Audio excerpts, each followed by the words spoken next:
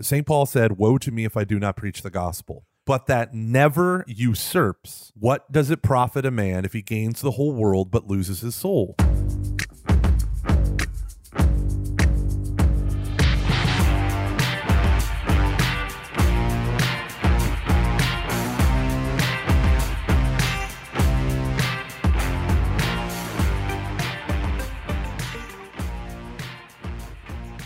Welcome, ladies and gentlemen, to Every Knee Shall Bow, your weekly Catholic podcast on evangelization. I am Mike Gomer Gormley, and I am joined, as always, by my co-host, Dave, the almost strongest man in Pittsburgh, Van Vickle. How you doing, Dave? I'm doing good. I don't know if I'm almost. I don't Dude, know. you got goals, man. Your goals are impressive. Right here behind me, I'm in my garage right now. I have a gymnastics bar for my girls. I was wondering what that was. I was wondering. I was at my kids have been going to gymnastics for like 3 years. And so I was watching them do it, and my daughter's got the form, but she doesn't have the muscle. So I texted my wife and said, honey, get one of those bars, those adjustable height bars that they can just do the workouts on. I don't need them to have the high bar and all that stuff. I said, just get them one of those. And I sent her a link to Amazon of ones that I was looking at for about $115. And so I sent it to her. And she texted me, okay, great, got it, ordered it. And I was like, oh, awesome. Which one did you get? And then she sent me the link, and it was for $350. Oh, no. And I was like, oh, my God. And she goes, don't worry. It comes with a mat. It comes with the mat. The mat fits it. It's a really nice mat. And She I thought actually it was so saved funny. you money. Then. Honey, they said if you spend $100, you get to save $5. And I was like, deal. It was really funny. She goes, you okayed it. And I go, I didn't look at the price. You know what you are? but- You know what you are? What? You're one of those stage dads. You're like pushing your kid to like higher levels, and like they like go into their room and cry because they've disappointed you, and you're like, Listen. you're like I just playing tell the them Olympic every theme week. song in their bed at night. I just remind him of what Vince Lombardi said. If you lose, you're out of the family. Oh man, I was wondering what it was. Okay, that's cool. I wish that they were doing it right now so I could watch. That would be cool. They actually are. It's a lot of fun, and they've used the heck out of it because one of the things about being homeschoolers, right, is that everyone. I mean, they have a beautiful public middle school on almost in my neighborhood, and so everyone is in school. So my kids are like, "Well, I finish my schoolwork at noon. What am I supposed to do for the rest of the day?" And I'm like, "Get out in the garage, no iPads." So it's a good break. How is your club coming along? The Clubber Lang School for Reformed Girls, or what is it again? How dare you? You know what it's called. It's called the Clubber Lang Gym for Men. I honestly, it was an honest mistake. Yeah, it was right. an honest mistake. It's coming along. It's the mats are down this weekend. I've got a 6.5 foot punching bag coming, and which is large. In case you're wondering, that's a big punching bag. And I'm gonna hang everything this weekend. I got my squat rack going up, and I'm pretty excited. I'm pretty excited about it. So I love it. I had no idea for years that this was your life. Like, oh, Dave, he's the pro-life guy. Oh, Dave, he's the evangelist guy. Oh, Dave, he's the exorcist and / bouncer / strongest man competitor. well, no. I really that's a hobby. You know, it's a stress reliever, and I like it. The exorcism everything else. ministry, you mean? No, I mean, the weightlifting's a hobby. I wouldn't say I'm like amazing at it or anything, but I would like to be the strongest man in Pittsburgh within 2 years. So that would be, I feel like that's a reasonable goal. Yeah, absolutely. Speaking of reasonable goals, let's talk about the evangelizationbootcamp.com real quick. Yeah. We have a bunch of people started to sign up, but we keep getting the same question over and over again. So people keep saying that when they go to sign up, it feels like they're signing up for an individual day as opposed to all 4 days. What do we got for them? No, you sign up for when you sign up for one, you sign up for all 5. So don't worry about that. That's just kind of the way GoToWebinar works. So don't worry. What you'll do is you'll get a link for each day to join the meeting. So we're excited about this. We're moving forward. People are signing up. There are limited spots, so get in quick. Again, it's going to be like a springboard, a week-long springboard for evangelization. So we're really excited about it. And a lot of people have asked, are you going to offer? Are these talks going to be posted somewhere afterwards? And I'm still really thinking about it because we wanted it to be more of like a coaching situation. like interactive and everything.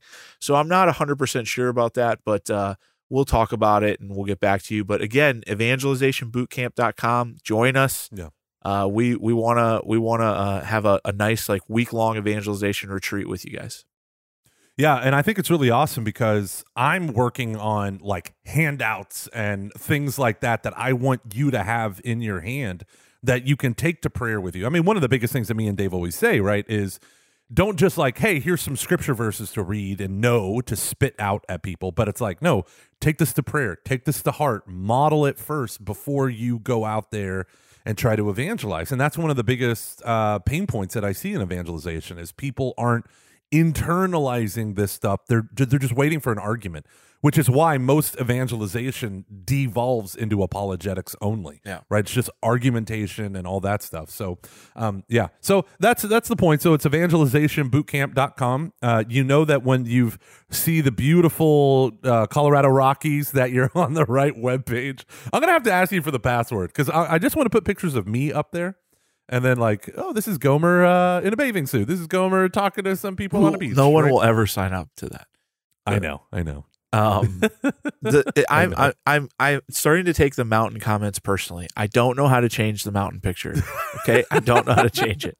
I'm sure there's a button called settings and then edit. I don't know if it's that simple. You make it sound like that. I don't know if it's that simple. Wix is the toddler. Weebly is the toddler version of web design, right? So you can that was ad hominem right there.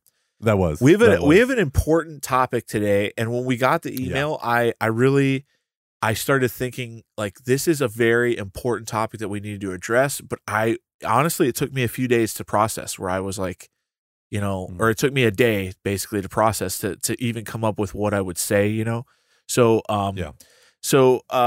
should we'll leave the name off this. Okay. Yeah. Okay. Hello, EKSB staff. If you could address this in an episode sometime, staff. Yeah. Talking to Just us. two idiots, one guy's in a garage. Hello, EKSB staff. If you could address this in an episode sometime, I would appreciate it. I've been in a serious struggle with my sins to the point where I'm gravely sinning with little or no remorse. I have shared this with friends, but no one seems to be willing to have tough conversations with me. I'm not sure where to go. My last spiritual director said that Vatican II was wrong and that porn was okay.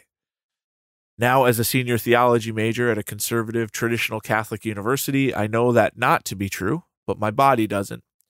Left on my own, I see myself as a danger to my salvation and others. As many lay friends look to me as a source of light in the darkness, how can I remain faithful to the church and be an authentic source of God's light in this time while I am still in the heat of sin? Thank you.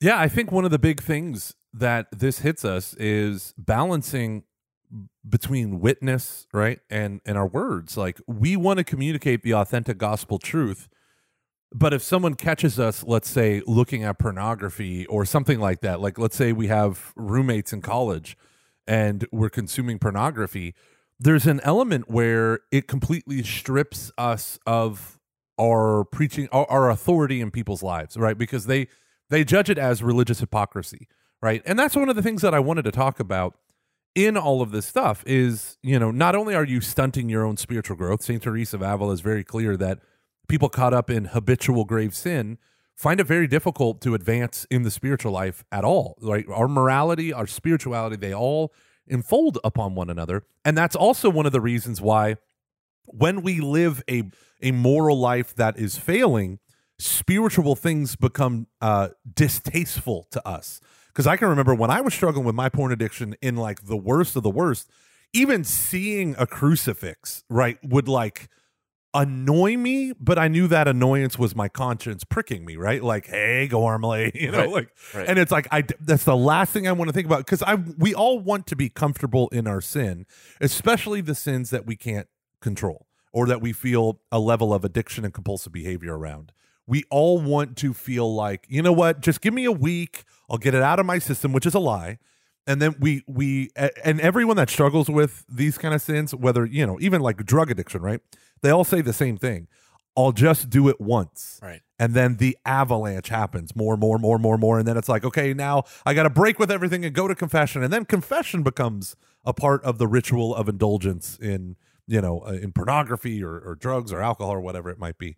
So I think this is important to talk about religious hypocrisy, our own spiritual and moral growth, and how do we evangelize? Yeah. Okay. So I think, right, what we're talking about is striking some kind of balance between, like where are we truly at in this journey? And so what I would say to you is there have been times in my life where I certainly have not been on the winning side of sin. There's no question, but we don't necessarily, I don't want you to look necessarily on, are you winning against this addiction to sin as much as are you winning the battle of repentance? Okay. Because I think that's where this comes from. The devil is constantly going to throw the sin in your face. Like, how can you tell other people about Jesus? How can you tell other people about this when you're falling in serious sin? And only you know where you are with regards to repentance. So I'm not going to say that you're a hypocrite yet until I know, are you seriously trying to repent? It seems like you're in this stage where, like as the great spiritual writers talk about, you're dead right now. You have little or no remorse. The things of the faith probably bring you no joy or anything like that, right? That's a tough place to be in, but are you serious about repentance? Are you serious about trying to turn around? In which case, I wouldn't want you to feel like you shouldn't be a light to others, that you shouldn't be a light in the darkness or faithful to the church or anything like that, that wouldn't be hypocritical. But there's a fine line there that you can kind of convince yourself, yeah, I'm trying to repent, but I'm also just letting myself totally falter into this sin. Yeah, the word hypocrite in Greek originally means actor, right? Because what actors did was they would put these masks over them called a prosopon. It's where we get the word person, a persona in Latin. And they would cover their faces with the face of, the character that they're acting. And so when Jesus kept calling the Pharisees blind guides and hypocrites, he's like, you're acting, you're playing around with religion for the sake of your own self-esteem, the applause of men, like whatever it might be. And the danger of religious hypocrisy is not just how it might invalidate your words and deeds out for others, but it's how it corrupts you and the way you view your relationship with God. Because you will find that though you might call him father, what you can really mean is boss, right? Like, God, I've entered into a contractual thing. I'm going to do these external deeds, and then God is going to reward me, right? Like this is, and part of the reason why this is on my mind is I led my parish staff through a meditation on the Sermon on the Mount. But over and over again, he says, don't be like the hypocrites who stand on the street corners and pray with their many words and so that they can be seen and heard and blah, blah, blah. They have their reward, and their reward is the applause of men. And you made this comment. See, I think one of the reasons why I wanted to use this is this person is brutally honest in what they wrote. And one of the things is my friends look to me to be a light in the darkness.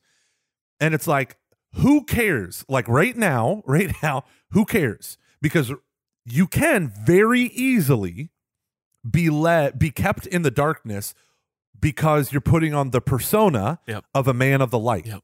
Right. And so what happens is, okay, so let's say senior theology major. I'm a theology major. We don't struggle with porn and masturbation, impure thoughts and sexual premarital intercourse and hooking up with people in bathrooms and public, rest stops or whatever, which I've had people talk to me about. I know, Dave, I just shocked him, but I've had so many people who their porn addiction became a sex addiction. Right. And they're completely out of control. Right. And then they say, well, how can I do this? Well, here's the deal. The devil wants to wall you in. He will use your theology major, right, to destroy your soul. Of course he will. Yeah. Right. And what that means is if you feel like other people have placed you on a pedestal or you have a role to play in their salvation, and that is keeping you from your salvation, that is not of God. That is of the devil. Right. I know so many people that got holier when they left ministry. Oh, yeah. Because they were removed from a pedestal and they felt free to go to confession. When I go to confession in my diocese, I literally have priests say, "Oh, hey, Mike Gormley, how are you?" As I'm trying to, and I'm like, no. Yeah. But so that makes it difficult for me to be vulnerable. That makes it difficult. I always go behind the screen. Sometimes I fake an accent. I do this stuff because I need to find a free space to confess my sins. Right. But the devil doesn't want you to feel free to repent. He's trying to hem you in. So you have to say, honestly, like, I'm going to get a job at Starbucks, right? I'm going to work my tail off on this issue because the devil is going to say, yeah, but you're a theology major. Yeah, you go to a traditional conservative Catholic school.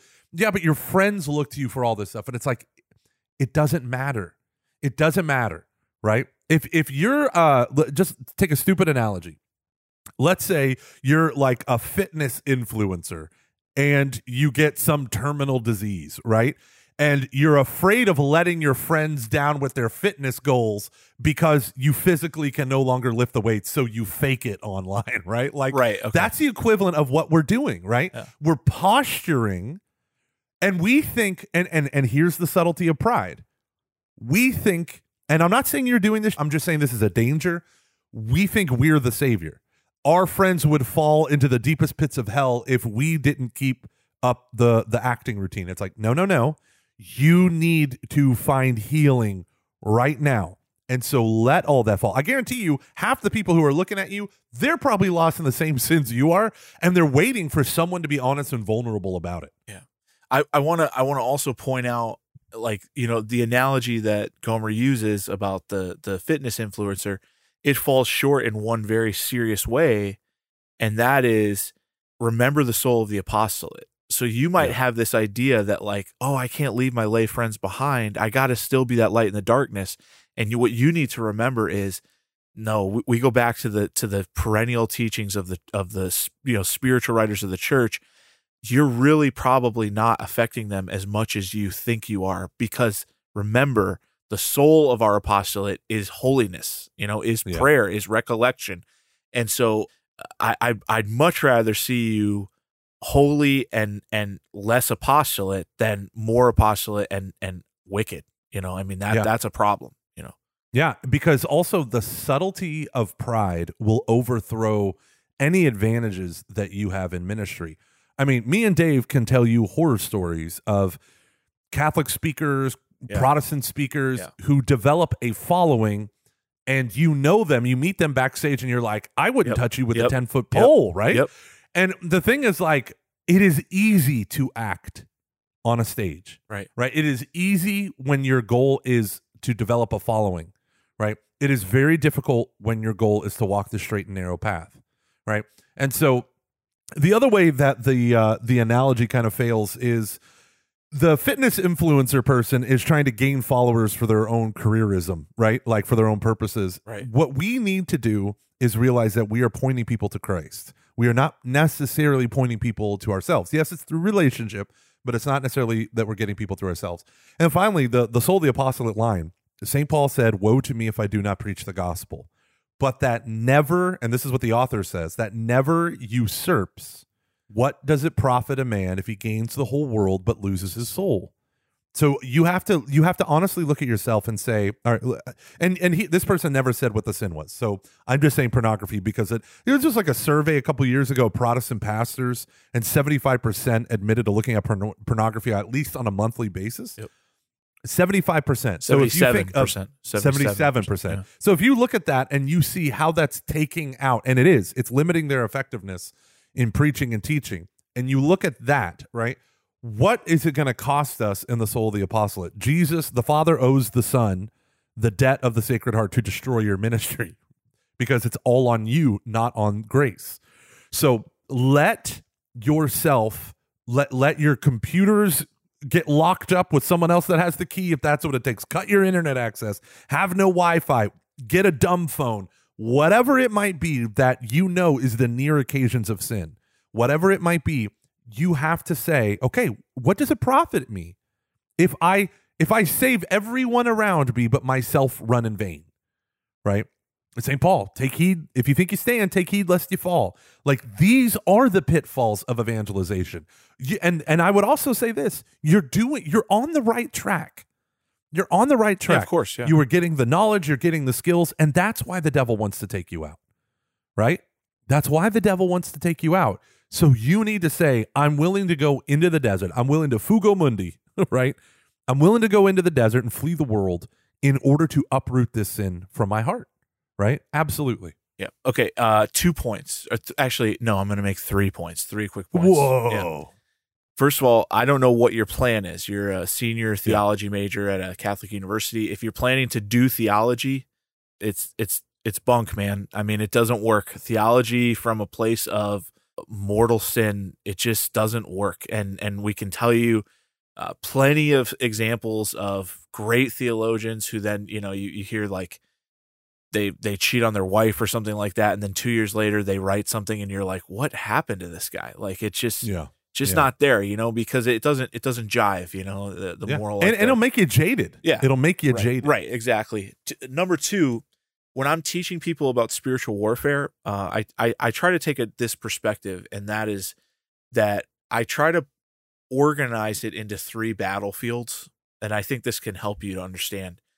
And the battlefields build on each other, and you shouldn't be going after the next battlefield until you've gained some victory in the previous one. And so those battlefields would be the battle for your own heart, the battle for other individuals, and then the battle for society in general. Okay. And I think like those 3 things building on each other can provide us with a very clear blueprint against the devil's works. Okay. And towards spreading the kingdom, that you gotta let the battle for others build on the victory that you're gaining in your heart, because it's just that's what makes it real. Okay, those battles kind of spill over into each other, and once you've gained that some semblance of victory in your heart. Now we're always battling, right? Gomer and I still struggle. I still struggle. I'll probably be struggling until the last day, right? And that's just the way it is.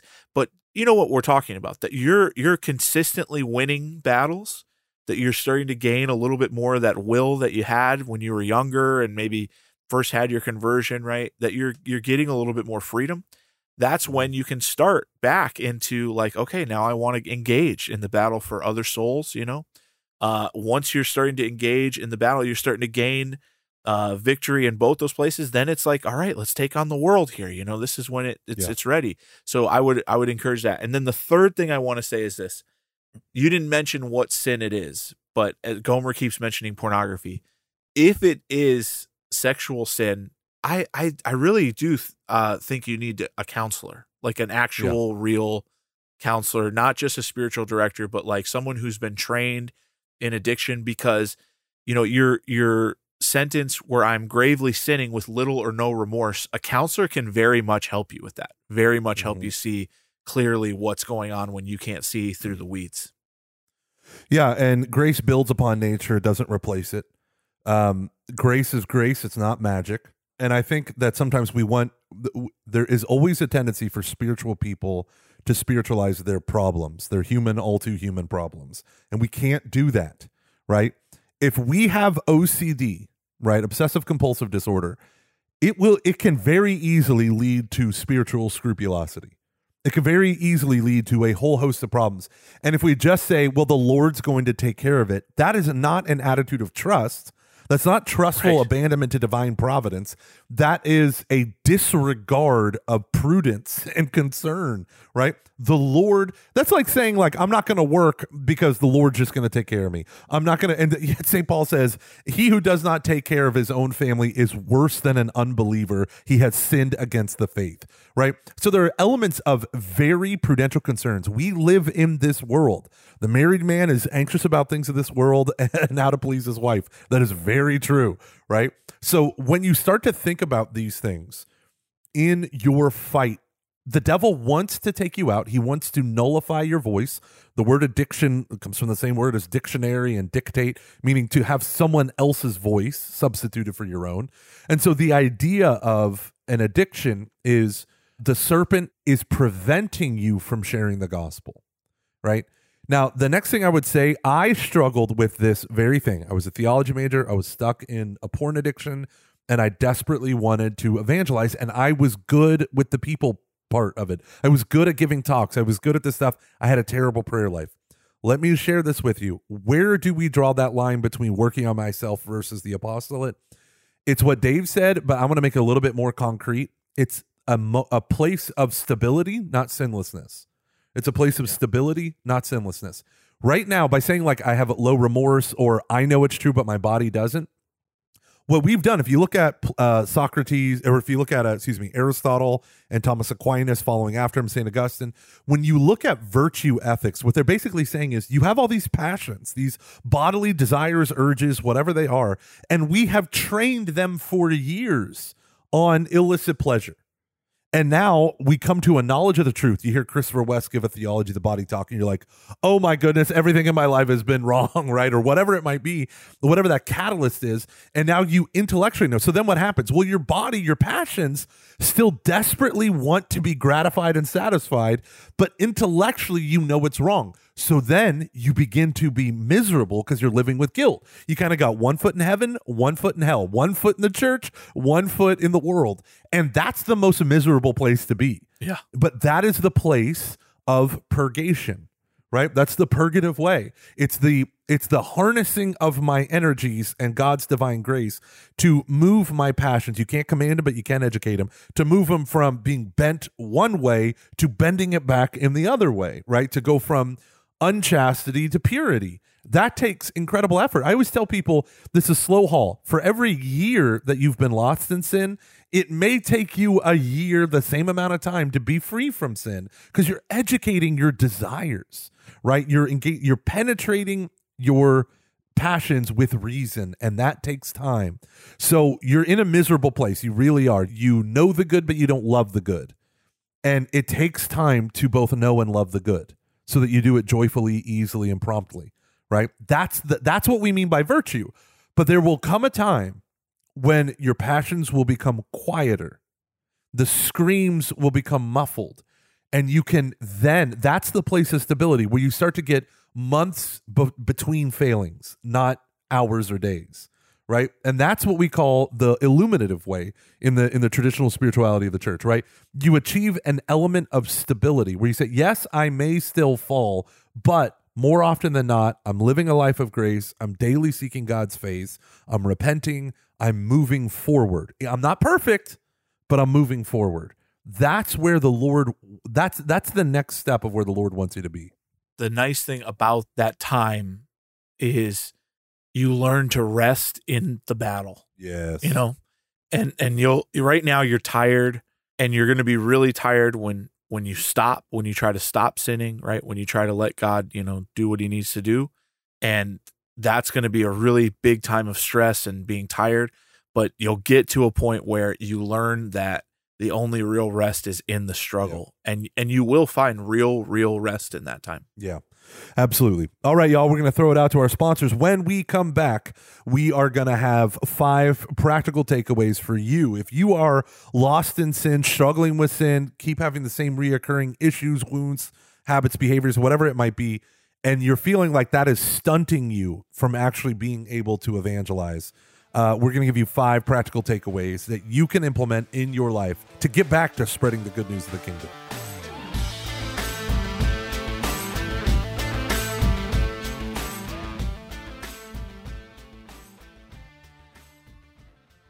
Father Mike Schmitz and myself wrote a new book called Pocket Guide to the Sacrament of Reconciliation. If you want to be able to cultivate virtues that oppose your dominant vices, avoid the near occasion of sin, and cultivate the near occasion of grace, then I want to encourage you to check out our book, Pocket Guide to the Sacrament of Reconciliation, at ascensionpress.com and amazon.com. From all of us here at Ascension Presents, I'm Father Josh Johnson. All right, ladies and gentlemen, welcome back. Here are our 5 practical takeaways. I'm going to go off what Dave said. I'm just going to make it much more explicit. Grace builds on nature, doesn't replace it. Get yourself a counselor who can understand and work with this stuff. If you need help now finding one, maybe your school doesn't offer one. I went to counseling for this while I was in college. It was free at the college. I also went to counseling when I was a young adult for this exact thing. and it was incredible. So let me say, go to betterhelp.com/foxes, my Catching Foxes podcast, my other podcast. We've been running this help ad, and they bought a whole year of ads because so many people were calling and saying like, yes, God wants healing in my life. So talk to a professional. You can do it over the phone. If the pride thing or the humility thing, they even do, oh gosh, I feel like I'm reading an ad right now.